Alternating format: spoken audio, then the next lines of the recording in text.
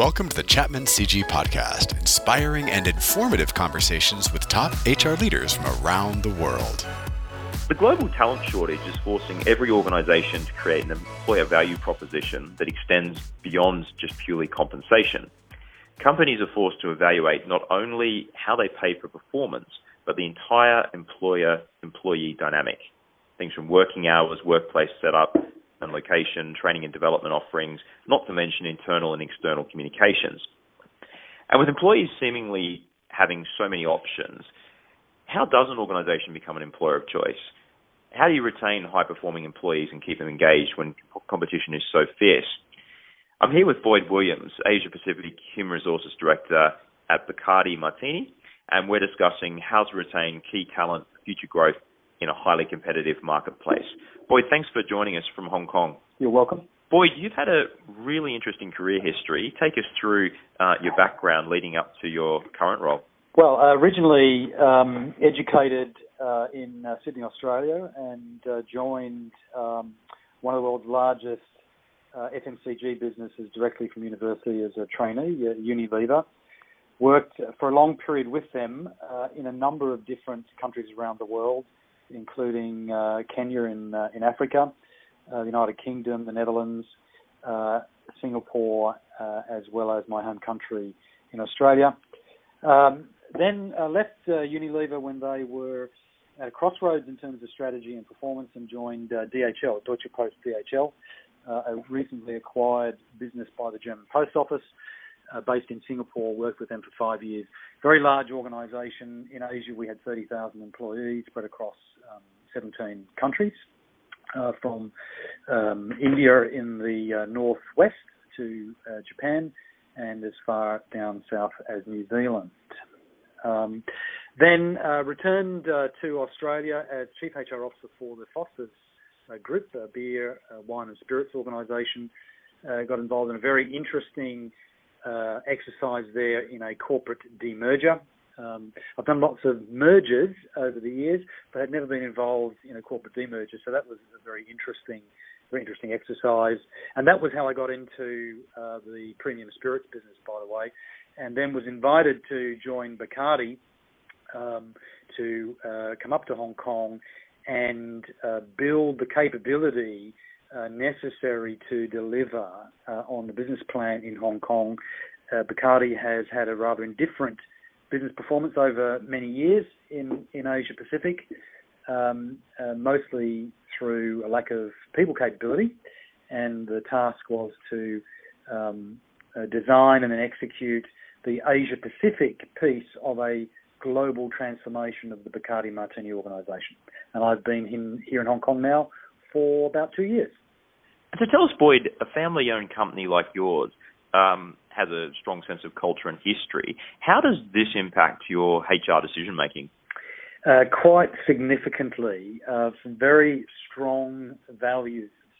And perhaps the big difference is, of course, that the owner's name is on the bottle, Bacardi. So anything that we do reflects on the family personally. So you have to be, you're even more conscious about your integrity and the decisions that the business makes, particularly on the people side, but also in the general conduct of the business, because the family take it personally. We do have very strong values, and we regularly use, and perhaps we can talk a little more deeply about it later, regularly use family members that have previously worked in the business to travel around the world and act as ambassadors for those values, reinforcing them with new employees. So very, very important. And so how do you ensure that your culture is consistently applied throughout such a diverse region like Asia? People talk about Asia, but there isn't a one Asia, homogeneous Asia. It's extremely diverse. So that's the first thing that people need to recognise. And I think at the end of the day, what we have to accept is that we implement the values and the culture to greater or lesser degrees depending on where we are in the region. But the first thing to be able to do is to clearly articulate what the values and the associated behaviours are as the first step. And then you've got to overlay them with what the cultural and social norms are in the country in which you operate. And just as an example, in India, which is largely what we call a black market, when it comes to alcohol, we're not allowed to advertise alcohol directly in the marketplace. Many of our female employees are very coy about telling people they work in a spirits business because of the social norm and stigma that might attach to them. So pushing the boundaries of gender diversity, for example, in our talent strategy in India is much, much more difficult than it is, say, in a developed economy like Australia, for example. Very interesting. And given that the talent market's so competitive, for a company like Bacardi, how have you been able to sort of keep your top talent motivated, engaged, and retained? Well, there's no magic bullets here, or silver bullet magic wand here. I think it comes back to part of your opening statement is that you've got to have a very clear employment proposition. Why do people want to join Bacardi? Why should people join Bacardi? And then deliver on that proposition.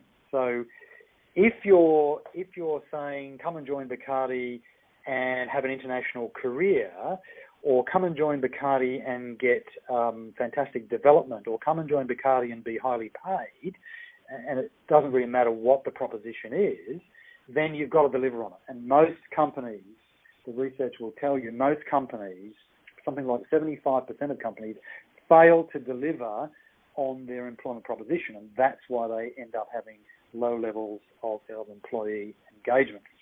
My experience with Bacardi is no different to what it was with Unilever, with DHL, with Foster's, is that the one thing that people want is development, both on a personal level and a professional level. It's relatively easy to provide the compensation.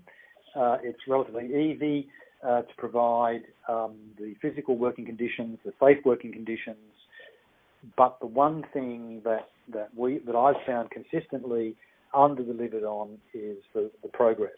People, if you think about it, people have a very simple motivation. They want to have a well-paid, satisfying job with career prospects. And the first two, I think, are relatively easy to deliver. The third one is the most difficult. And so we have, for all of our, the first thing is we know who our top talent is. You actually have to have a process to make sure that you know who your top talent is, and then make sure that we're meeting their needs through our employment propositions. Like any relationship, if the needs of each party are not being met, then eventually that relationship is going to break down. So we have a checklist that we go through to make sure that people are well paid, they have the career prospects, they're doing the kind of work that they want to do, that they have the appropriate work-life balance, if that's important to them. That they are well-led. Leadership, we must never underestimate the impact of leadership on creating an environment that is motivating. So we have that checklist, and then as a result of that, we're able to determine whether or not an individual is a flight risk, and then craft specific and bespoke interventions at the individual level to make sure that we can hang on to that talent. So if you look at Bacardi's strong culture, sense of family values, what do you find are the biggest challenges when you're taking talent from more conventional companies? And some of these you've discussed, but just keen to understand that properly. I don't think that we, on the positive side, I don't think that we suffer from the big tobacco syndromes. Although we actively promote responsible drinking of consumption of alcohol, and there are many markets in Asia where there are significant restrictions on both the advertising and consumption of alcohol, we're not yet, I don't think, in the same position in the community as big tobacco. That said, a lot of people think that you need to be able to drink alcohol to join Bacardi, and that's not true. We have many, many people in the organisation who do not consume alcohol. So we don't have that as a problem.